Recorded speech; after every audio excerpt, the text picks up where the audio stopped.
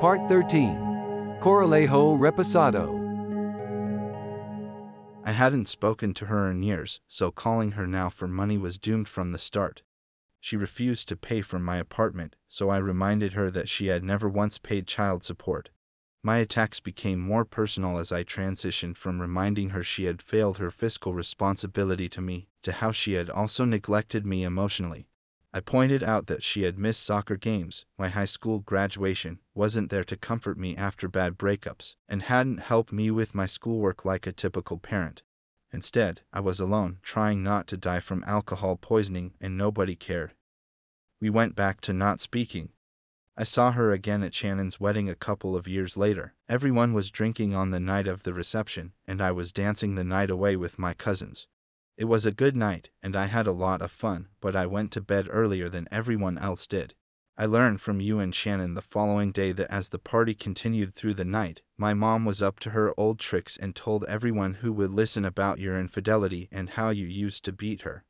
This was supposed to be a celebration. It was Shannon's night, but all of Renee's extended family was there, and they hadn't heard my mom's stories yet. Shannon was so pissed at her that night, but he conveniently forgets that he does the same shit. He hates our mom for how she is, but he's more like her than he wants to admit. We recently had a family vacation in California and our stepsister Alexi brought her new boyfriend. Everyone flew in and crammed into a little bed and breakfast place for the week. We were there maybe 2 days before Shannon had the poor kid in a corner, spilling all his mom drama to someone that would never meet her. But it was someone who hadn't heard his story yet, so he had to share. He rushed through the classics, her affair, the rumors, faking cancer, how he'd never let her around his kids, all the things he had been reminding me of literally every time we got together. He tells these stories indiscriminately, just as my mom did that night with Renee's family. You both told me what she did that night, but you asked me not to say anything to her. She was supposed to give me a ride to the airport, so we could spend a little bit more time together before I flew back. You and Shannon were going to follow in a separate car, and we'd be flying back together. I got in the car, and as soon as she put it into drive, I said, "Why did you tell everyone Dad used to beat you?" She slammed the brakes, unlocked the doors, popped her trunk, and screamed, "Get out." I sat there, waiting for an answer, but she reached across my chest and opened the door for me. You and Shannon looked surprised as I pulled my bags out of her trunk and started heading back to your car. We hadn't even gotten out of the hotel parking lot yet. Another 2 years would pass without any contact from her when I finally saw her for the last time at Olivia's birthday party. We all came to Montana to celebrate and crowded into my mom's tiny house on 3rd Street. My mom had a work friend over who was closer to my age. We drank heavily and were having fun getting to know each other. Out of nowhere, she asked me, "How can you live with your dad?" I was mid-sip of a margarita that had too much Corralejo Reposado. "What?" I asked, licking the sour frost from my lips. "What do you mean?" You know, like, after everything your dad did to your mom. How could you live with him after all that? She was sitting with her hands in her lap, staring at me intently, unaware of how deeply she had just waded into our family drama. I could feel the heat in my cheeks as the tequila augmented my fight-or-flight response. Shannon had groomed me for this inevitability. Most of my interactions with my brother were of him retelling the same old stories about our mom and reminding me about the lies she was spreading. I once told him I was struggling with alcoholism and that there were things he said to me that acted as a trigger for my dependence. I told him it would help me immensely if we could talk about it and asked if he'd help me work through it. He ignored my messages and never spoke with me about it. On the other hand, if I were to suggest I wanted to talk about how much I hated our mom, he'd text me back nearly instantaneously. He kept me informed about what she was saying around town, and I heard things for myself through the grapevine, but this was the first time I had been confronted with it so openly and under such a judgmental pretense. My hands were shaking. I was livid, but I wanted to hear what she thought she knew, so I asked her, "What exactly did my dad do?" Her face scrunched, and she seemed confused. You don't know. She laughed. Your dad was a total asshole to her. Oh, he was. I looked dumbfounded. Yeah, he used to beat her and then told people she had an affair to cover up the abuse. Then you picked to go live with him anyway. I just can't believe you would turn your back on her like that. She shrugged and rolled her eyes while she sipped her drink. I had never been so angry in my entire life. Her unprovoked attack solidified everything my brother had been telling me about our mom. It stung that my life, and everything I struggled with, had been boiled down to such simplicity. Tears filled my eyes, and I made the face Anakin Skywalker makes in Revenge of the Sith, right before he kills the younglings. All the resentment I had let build up in me about my mom, I unleashed on this poor woman. She was nothing more than an innocent spectator who was dumb enough to intervene. She didn't know either of us. All she knew was what my mom told her, and she had no reason not to believe her. It didn't matter, though. She had stuck her nose where it didn't belong. I caused such a big scene that everyone at the party ran into the house to separate me from this girl and to stop me from suffocating her with my verbal bombardment. You and Shannon drug me outside, kicking and screaming, and we walked down the street. You and I had such a toxic relationship that we couldn't even be in the same room together for longer than a few minutes, but I still felt protective of you. I probably cared more about what my mom said about you than you did. I wanted the truth, and the longer this went on, the more it looked like my mom really was sick. I told you guys what her friend had said, and then we laughed at some of the crazy shit I said in response. I eventually calmed down enough to come back to the house. My mom had kicked her friend out, but I felt so stupid walking back into the party. I felt everyone's eyes on me as they judged me for my inappropriate outburst. This would mark only the first time I would feel like the out-of-control alcoholic uncle. After everyone left, my mom and I had a long talk. She couldn't avoid the conversation anymore because her friend had run her fat mouth, and she couldn't deny that her friend had to have heard it all from her. She tried to dodge the subject anyway, but I was persistent. "No, tell me exactly when he used to beat you," I said with my hands on my hips, standing over her. She was sitting in her recliner, trying to maintain eye contact with me, but she kept looking away every time I pressed her for information. "He used to get really mad at me, Denver," she said, and then tried to move past it by saying I was too upset to talk about it. "No, when did he beat you? Tell me." I was there, and I don't remember that happening. I was starting to pace, trying to expend some energy. "The day after I caught him at the airport. You remember, you walked in on us." "He was beating you. I thought he'd just pushed you onto the bed." I stopped pacing and walked over to her. "No, but he was so mad. I thought he was going to." She shook her head as if she was reliving a bad memory. "I thought he was going to kill me." "Wait, I thought you were hitting him." I sat on the couch next to her and listened. I had heard this story before, but it seemed details about it had changed. "I did hit him because I knew he was lying to me. I slapped him across the face, and then I was going to hit him again, but he grabbed my wrists and pushed me toward the bed.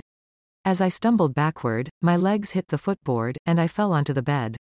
I don't know what he would have done if you hadn't walked in. You walking in saved my life." "So then that's it?" I asked, sitting on the edge of my seat. "That's the only time? You think he might have beat you if I hadn't walked in? He never actually beat you?" "Well, I mean, he's gotten angry at me plenty of times." She looked frustrated that I wasn't getting it. "Do you see how that isn't beating you?" I shouted as I stood up. "You're going around telling people my dad used to beat you." "Well, it is verbal abuse," she said. "That's not what you're telling people. You're not telling people he verbally beat you. Fuck. If anything, it sounds like you used to beat him. I can't do this anymore. You're just sick." I left the room and decided Shannon was right. This happened every time I saw her. Her presence in my life was nothing but conflict, lies, and deception. I was better off without her. It had gotten too hard being around her, which meant it was easier to be away from her. So I wrote her off. I had Shannon's support. He said he was writing her off too. He vowed he would never let her around his kids. "All she does is hurt people," he'd say. He was proud of me for finally growing a pair and walking away from her. It didn't feel much different anyway. We went back to not talking again, but I planned to avoid her from there on out. I wasn't sure what to do about it when, 2 years later, I heard she had cancer. Part 14. Polyps. I felt awful for her, but I didn't think she'd want to hear from me. I also felt like she was responsible for our lack of a relationship, so if she wanted to hear from me, she would have to call me first. My brother acted as if he didn't care, which made me feel less guilty for not reaching out to her. Every time I'd talk to him, He'd bash her for her lies and remind me how she wasn't ever there for me. He'd tell me I was right to write her off, saying it wouldn't be worth the pain if I reached out to her. That's why I was surprised to hear she was not only living with him, but he was taking her to all her chemotherapy treatments. She had developed breast cancer and elected to have a double mastectomy. She started treatment and stayed with Shannon because he lived closer to her oncologist. At one of her appointments, the doctor explained her treatment options based on the staging of her cancer. According to Shannon, the described diagnosis did not match the staging she was telling people she had. On edge and untrusting of her, he concluded that she was lying about her cancer and started telling everyone. Considering everything that had happened until this point, I wasn't even surprised she would do such a thing, so I never took her diagnosis seriously. Assuming she was making it up for attention, I refused to feed into it and continued to keep my distance from her. Looking back on it now, I don't think she faked her cancer. Insurance companies won't cover chemotherapy because you want attention. I believe Shannon expected too much from her at that moment. He loves to talk about her and say how stupid she is, how she hadn't graduated from high school and struggled to read. Despite her academic shortcomings, he expects her to have a good grasp of oncology and the staging of metastasis. I don't think there was anything sinister happening, but I do believe she likely exaggerated what she was going through for a very simple and very human reason. I was able to better empathize with that feeling after I had my own health scare recently. I had used alcohol and drugs to silence the guilt and shame I felt for being different from you and Shannon. When I got off drugs and quit drinking, the guilt and shame manifested as an anxiety disorder for perfectionism. I started grinding my teeth at night and developed sleep apnea. I started having anxiety attacks, and my stomach was riddled with ulcers causing me to double over in pain after eating. The ulcers got so bad that the proteins I ate were coming into contact with my bloodstream from within my stomach. This caused my body to develop antibodies to the food I ate. The constant inflammation led to a diagnosis of eosinophilic esophagitis and gastroparesis. My doctor put me on an elimination diet that prevented me from eating peanuts, corn, soy, wheat, dairy, and caffeine. I had temporary relief with the diet, but within a few months I started shitting blood and had to schedule a colonoscopy. During the procedure, my doctor found 5 large precancerous adenomas in my colon. Considering I was 15 years away from having a routine checkup, I would have likely had advanced colon cancer if I had waited until I was 50 years old. Luckily, we caught it early, and they removed the polyps. I wasn't just cancer-free. I never had cancer. That didn't change the fact that I was emotionally inconsolable. I had 2 beautiful babies, and I was so scared that my lifespan had been drastically shortened, and I felt cheated that I might miss out on their lives. I remember sitting on the couch, unable to eat and feeling too weak to move, when tears filled my eyes as I tried to explain to Jade why I couldn't play with him outside. I was being overly dramatic. It's not as if I wasn't going to get better. I got a brief glimpse into the emotional toll my mother went through when she felt a lump in her breast for the first time. Her stories about us had long since run dry of their juicy gossip and pity. For better or worse, her very real cancer provided a pipeline to more love and support than she could falsely generate by herself. Cancer is scary enough. There is no need to lie about your staging. Any discrepancies in her story are easily explained by an overly dramatic but warranted response to her mortality. It became more evident to me when I heard her botch the explanation of the colon cancer she said she had. She told me she had an aggressive form of colon cancer that was removed. Upon closer inspection of her medical history, it turns out she had a few precancerous polyps removed, just like I had. It's true, if you don't remove the polyps, they have the potential of becoming cancer. If they develop into cancer, colon cancer can be very aggressive, considering how easily it can metastasize. The fact remains, until those polyps mutate into cancer, they're just benign growths. When I heard her explain her colon cancer history, I didn't hear someone who was lying for attention. I heard someone over-exaggerating about the severity of colon polyps. I don't know if Shannon didn't want to let her be dramatic in her moment of fear or if he thought she was trying to get away with something, but the tension between them was balancing on years of repressed trauma, and he began to read between the lines of her actions. It came to a head when my mom tried to share her ice cream with the toddler-aged Olivia when she was still undergoing her chemo for breast cancer. She was with Shannon and Renee visiting Renee's family. They were all enjoying some ice cream in a cone. My mom offered Olivia a small bite from her cone, but Renee quickly reprimanded her. Due to the medicine's toxicity, she wasn't supposed to share food or drink while undergoing chemotherapy. Afraid it could give Olivia sores on her mouth, they asked her not to share. My mom took it as an attack on her grandmotherliness and thought they wanted to keep Olivia away from her. Not wanting to be treated like a pariah, she stood up and angrily slammed the ice cream cone onto the ground with a loud splat. They tried to calm her down, but she unfairly accused everyone of not being there for her, and she stormed out of the party and went straight to her email. The letter she wrote was addressed to Renee, Shannon, and me. She wanted to let us know how awful we were and how we had never been there for her. She was removing us from her will and said she never wanted to hear from any of us ever again. I wrote the following song soon after that, but it still feels relevant today.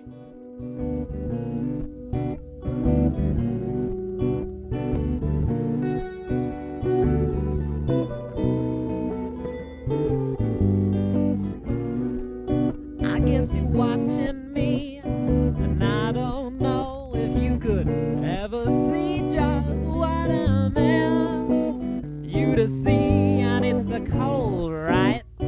It been understood. I guess I'm just trying to understand, and it's something I do. And it's a culmination of three different things. Two that I get, and the one that I just can't see.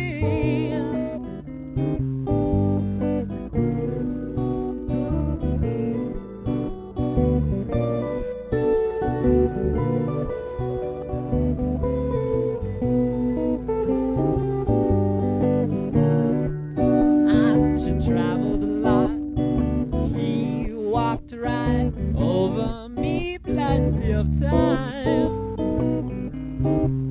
And it's the walking right that she's always done. She's done it so long it seems she started to rhyme. I guess it seems right away, it seems I'm rushing into something I don't wanna know. I just wanna go, and it's the rockin' I do.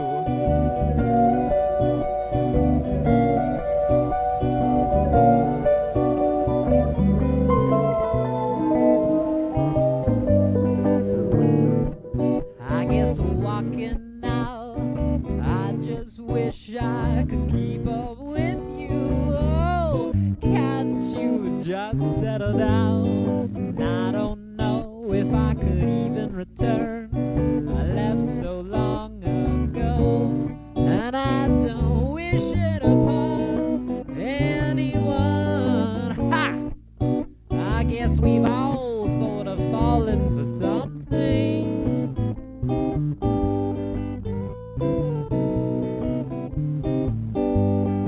Don't you need one more time, one more kiss, just one more piece of mind before it's gone? And I've been walking around watching you, and you just trying to turn your back on me. It's simply like that, but it's a culmination of three different things. Two that I get, and one that I just can't see.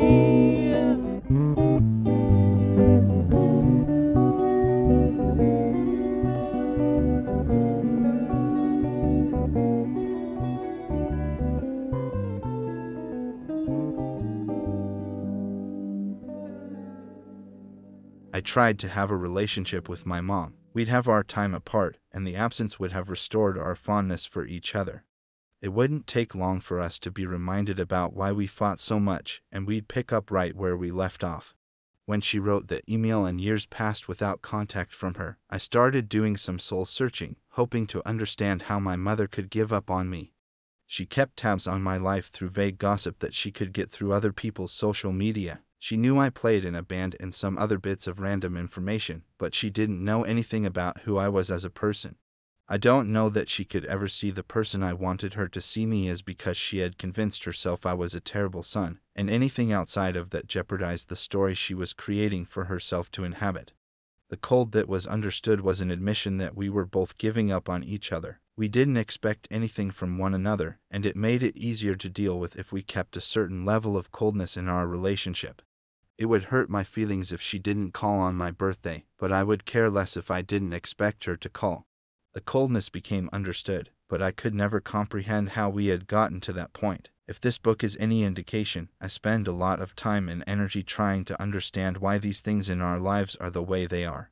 When I started writing this book, I had lots to say about my relationship with you and Shannon. I had so much festering in my brain. Combined with my deep-seated dedication to improving our relationships, I agonized over my understanding of you both on a near-daily basis. Those chapters flowed out onto the page with little to no effort because I knew you both better than my mom. You and Shannon were the two that I felt like I understood on some level. As I started diving into the chapter about my mom, I hit something neighboring writer's block.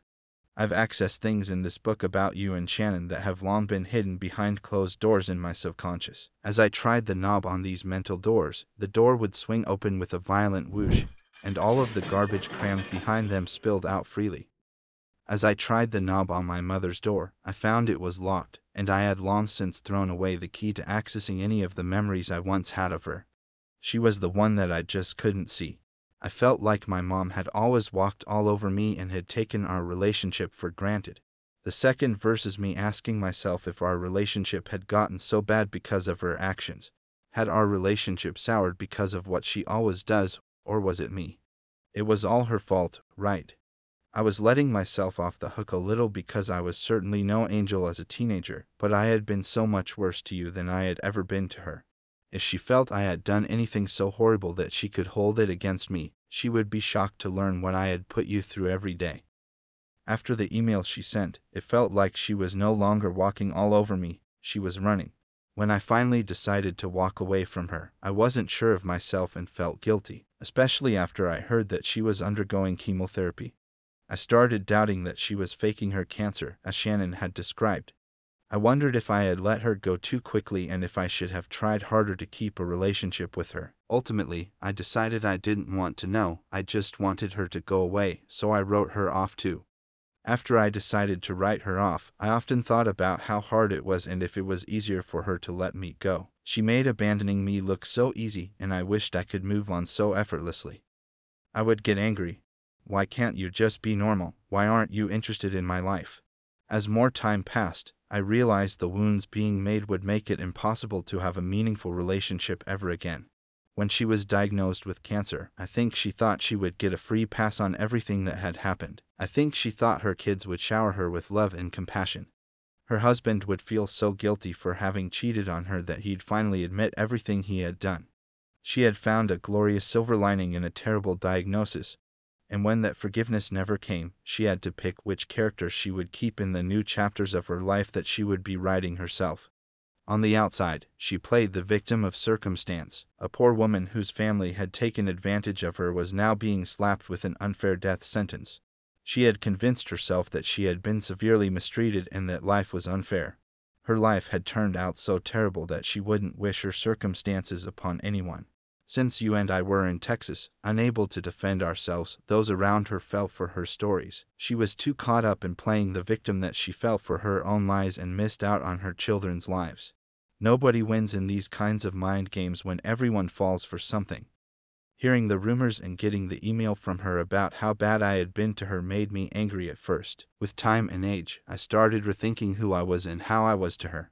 She felt I mistreated her when she was going through her cancer treatment, but we had long since stopped talking by then. Not calling or visiting was the only awful thing that I did to her during that time. She forgets that we had gotten to that point long before the cancer. I didn't treat her poorly because she had cancer. She just happened to get cancer after I had decided my life was better without her.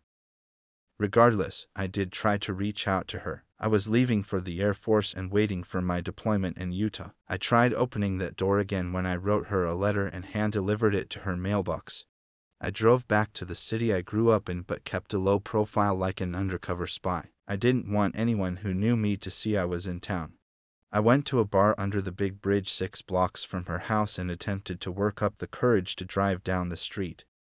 I eventually got more drunk than brave and checked into my hotel instead. On the way out of town, I snuck up to her mailbox and threw my letter in before running away. I had written about how much I regretted that we didn't have a relationship and how I was nervous about the military.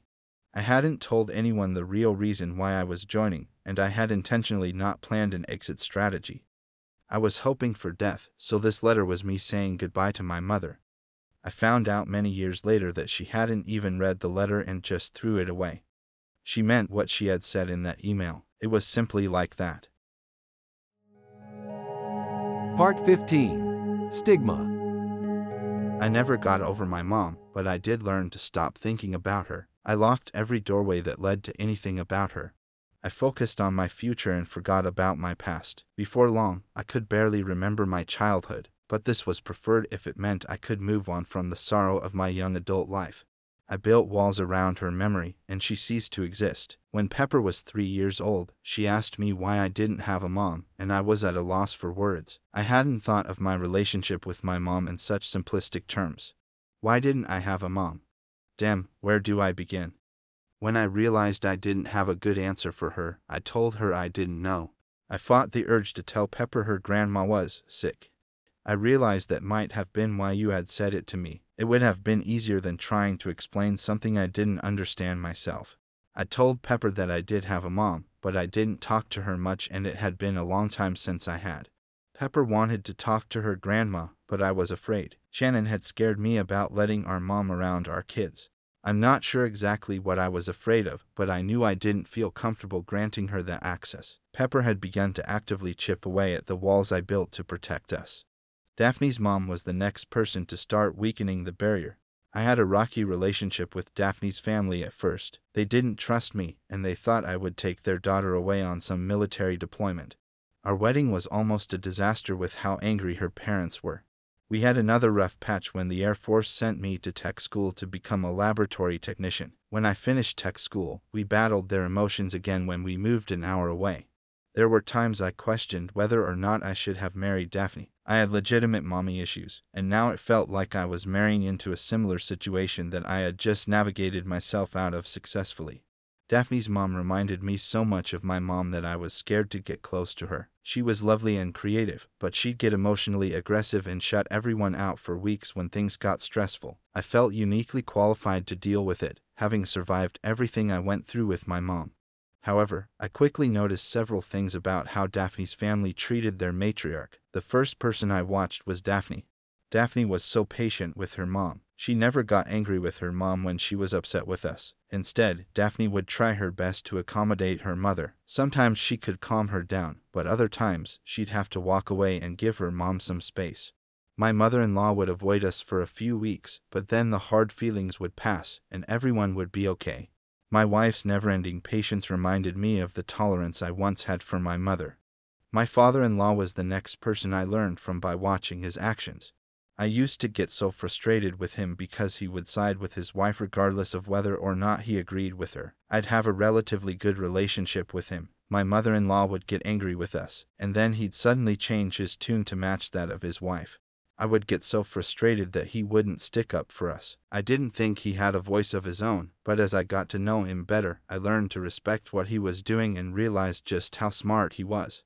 He was playing the role he was supposed to play, his wife's partner. I saw his unwavering devotion to her and realized how integral he is to keeping the family together. It would be easy to tell his daughters, "Your mom is just sick."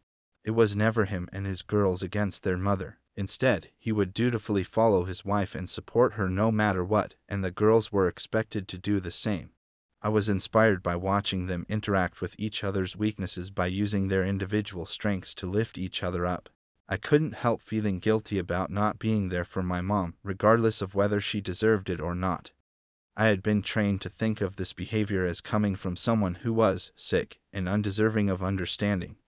I had developed a stigma toward mental health that I had immediately applied to my mother-in-law. This way of thinking could have prevented me from being welcomed into a family I admire and love. Daphne's mom wasn't sick. She was mad, She was being protective of her daughter and the family structure they had built. Her husband supported her, and they were rightfully unwilling to compromise that structure until they trusted me enough, as good parents should, to be comfortable supporting those you love, even when they force you out of your comfort zone, is the definition of unconditional love, and I saw Daphne and her dad live by that every day. The longer I spent around her family, the better they got to know me, and they began trusting me more. I stopped being the source of their fears, and I felt that I had become part of the family. I grew close to Daphne's mom and started thinking of her as my own mother. She had become the mom I wished mine had been. She admires my creative side and consistently reminds me of how much she loves me. I feel so lucky to have her in my life, and I love her very much. Seeing Daphne's family work together, and having her mother welcome me as her son, was healing to my inner child. Her family unit had made a few more significant chips in the walls I had built to protect me from my mother. I stopped thinking of my mom as being sick. When you and I had our argument in the backyard, I was filled with pretense, and the walls came crashing down.